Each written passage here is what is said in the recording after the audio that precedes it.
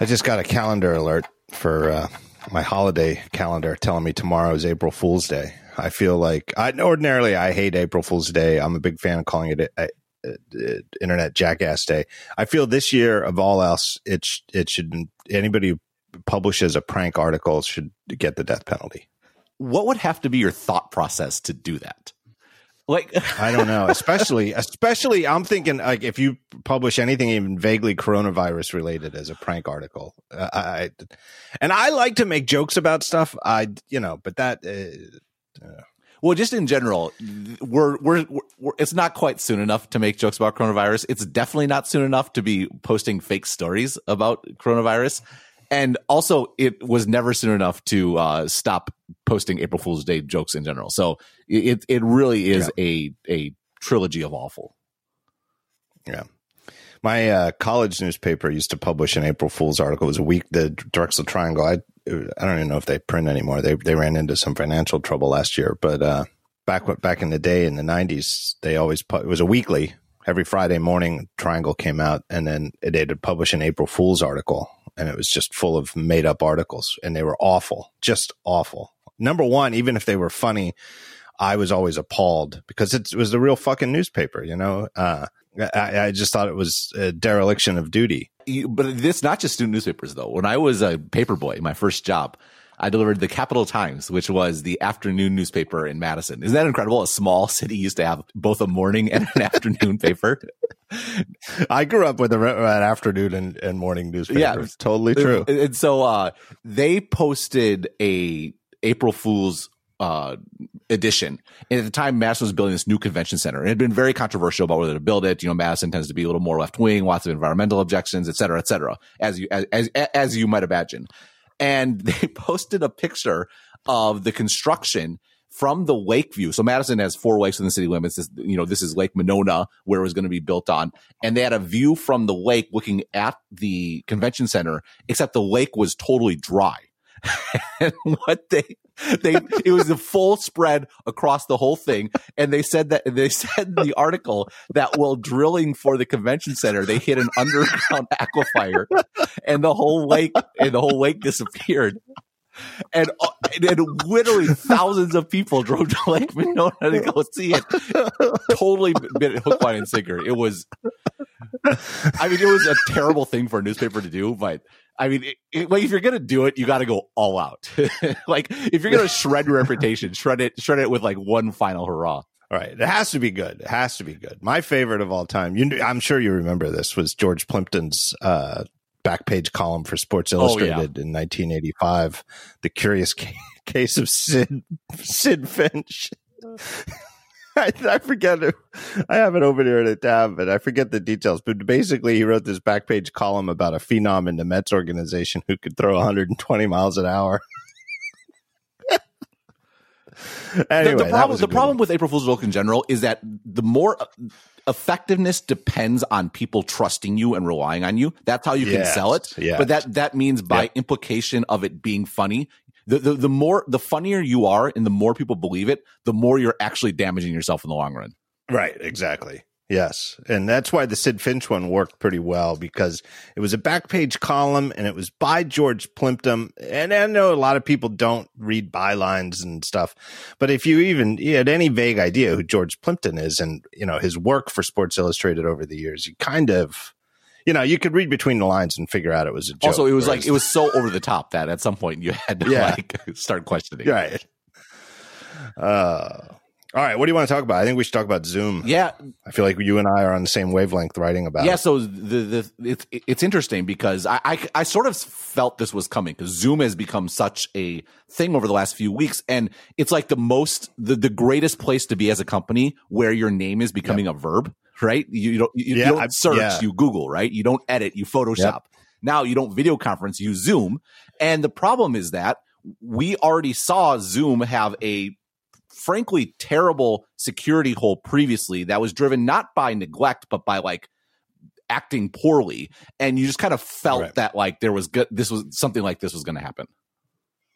Yeah, so the year, or it wasn't even a year ago, but the July scandal was that it turned out that when you installed at least the Mac version, I don't know if they were doing the same on Windows, but on the Mac, they were secretly installing and I use that word, I try not to use the word secretly, but there's no way around it. They were secretly installing a web server on your Mac that was set up to run when your machine boots. And even if you deleted the Zoom.app and I'm done with Zoom, I'm going to put it in the trash, empty the trash. And you think, any normal Mac user would think, well, I'm done with Zoom. The web server was still there running in the background. And the idea was that way, if you ever got a Zoom link, the Zoom link would go to your local host web server that you didn't even know was there, which would go and download Zoom and reinstall it and launch it so that just by clicking the link, boom, the Zoom app that you had trashed was back running, and there you are in your Zoom. So at a technical level, the idea that you could delete the app, still click one link, and have everything happen to have the app back in front of you. I see the thought process there. I don't agree with the thinking behind it, but I see the thought process. Yeah, and I wrote the same thing last summer. It's like I can envision the meeting where this was decided on. And I was like, well, we have a big problem where people have to join a Zoom call and they only use it sometimes, and then they can't find it, they can't delete it. And how can we make this super easy and like just super easy to use so people can jump on right away, and you make it as seamless as possible. And you can see like just kind of going down this path and ending up here. Again, a terrible place to end up with, but I can at least envision how they got there. Right. And you can imagine that part of the conversation would be, well, wait, the guy who deleted the Zoom app is just going to say, I can't be bothered here. Just call me. Right. And then all of a sudden they're on a phone call instead of a Zoom call, and Zoom lost a possible connection. And the problem they ran into then was that the invisible secret web server they had running in the background actually had a security hole that was discovered and was being exploited in the wild, so that attackers could literally turn on your video camera and start a Zoom call and have your webcam showing them what your webcam sees, which is literally the nightmare scenario that leads people to put tape over their webcams and stuff like that. The can I trust my webcam? And if you had previously installed Zoom, the honest answer was no. Right. And so Apple responded, do this rarely, but they actually removed the component directly from Cupertino and every Mac all over the world. And which is a very sort of frightening capability, but this is basically the exact sort of scenario for why they have that capability. I saw on Twitter today somebody talking about Zoom, a security researcher, somebody who knows their stuff, and said that to their knowledge, Zoom was the one and only piece of legitimate software Apple has ever done that for. That there have been outright undeniable pieces of malware that Apple has used that trigger for, but Zoom is the only legitimate software that Apple has ever pulled that trigger on, which is not a good place to be. Anyway, the new scandal this week is Facebook. Our good friends at Facebook. And it's funny, like Facebook is not at fault in this one, actually, in my estimation. No, definitely not. Like the Facebook deal is pretty clear. Like you put in the Facebook login, and it makes it way more seamless for people to sign up. And again, it's the same mindset. I can understand how they got here, given the mindset we talked about previously, right? How can we make it super easy for people to sign up? And particularly now, it's useful when you have lots of people who don't use Zoom for their work, using it for the first time. Well, having a Facebook login is helpful. And frankly, these Facebook logins and Google logins and now Apple logins, they're actually a positive in many respects for security, because Facebook and Google and Apple are really good at this stuff, and they can sort of handle it once, as opposed to everyone trying to roll their own solution, which is where a ton of security holes end up showing up. But the problem, there was a few problems here. The trade-off that Facebook makes is we take care of this infrastructure for you and you give us data. And they're very honest about it. Like it's first thing in their terms of conditions about using this is that we get access to data. Like that, there's no hiding about it. And the problem for Zoom is that they're not a consumer company. They're doing this whole like making it easy to use for people, but they're forgetting the fact that they're an enterprise company that's supposed to care first and foremost about enterprise data and security. And it doesn't seem like they do. Yeah.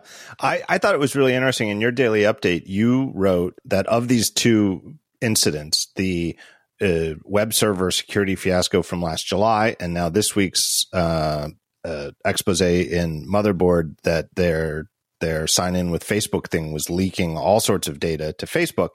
You said this one was the worst of the two, whereas I was of the perspective that the other one was the worst. But you sort of convinced me, honestly. And I know that you're sort of coming at this from the enterprise angle where, this is maybe a business angle, right? This is Zoom's business, the enterprise and the trust that gets built up with it.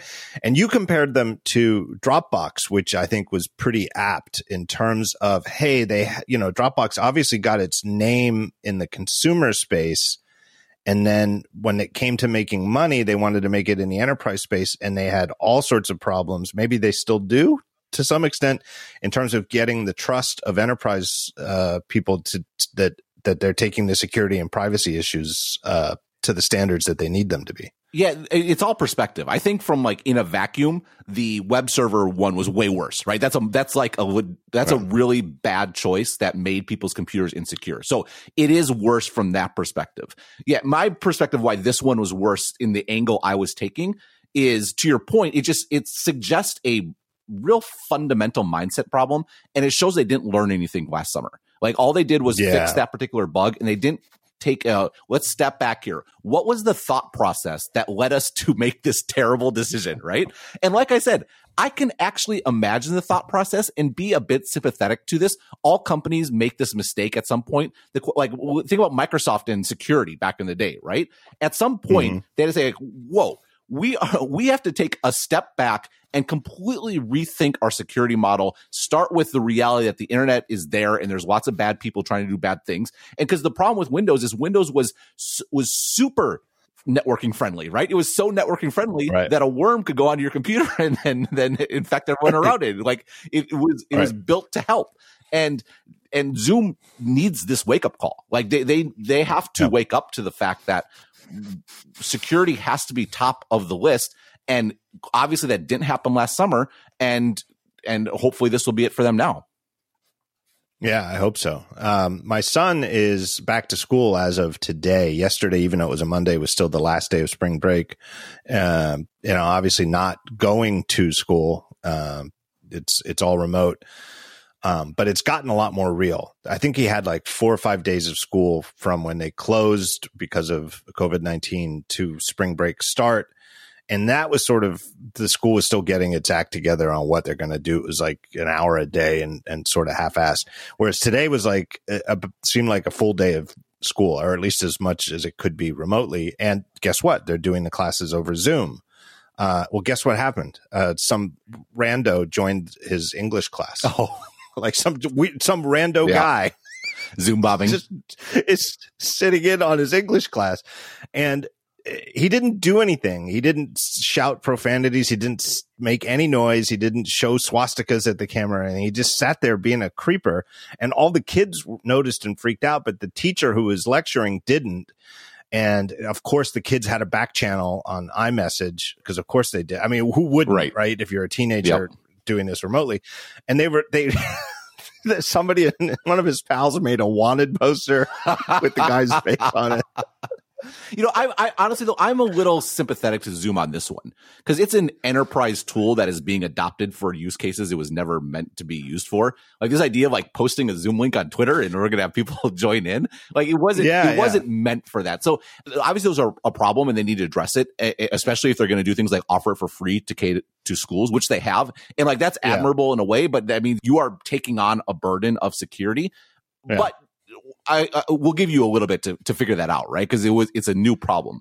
But the concern is bigger. Is there a mindset around security or privacy that values this? And it seems no. And to the point about Dropbox. Dropbox was architected for the consumer, and they had to just rebuild the entire thing to even be passable in the enterprise. And I'm wondering if Zoom needs to do the same thing. Yeah, one of my recurring themes in life, in my writing and personal life and everything, is that priorities are an ordered list, not an unordered list. It's not enough to say, here's the 4 things we care about. It matters what's 1, 2, 3, 4. And it's so very clear that Zoom's top priority is getting people into a Zoom chat with the least friction possible, which can't be your top priority. It's admirable and it's a competitive advantage to have it be a high priority and to successfully pull it off, but it absolutely cannot be a higher priority than privacy and security.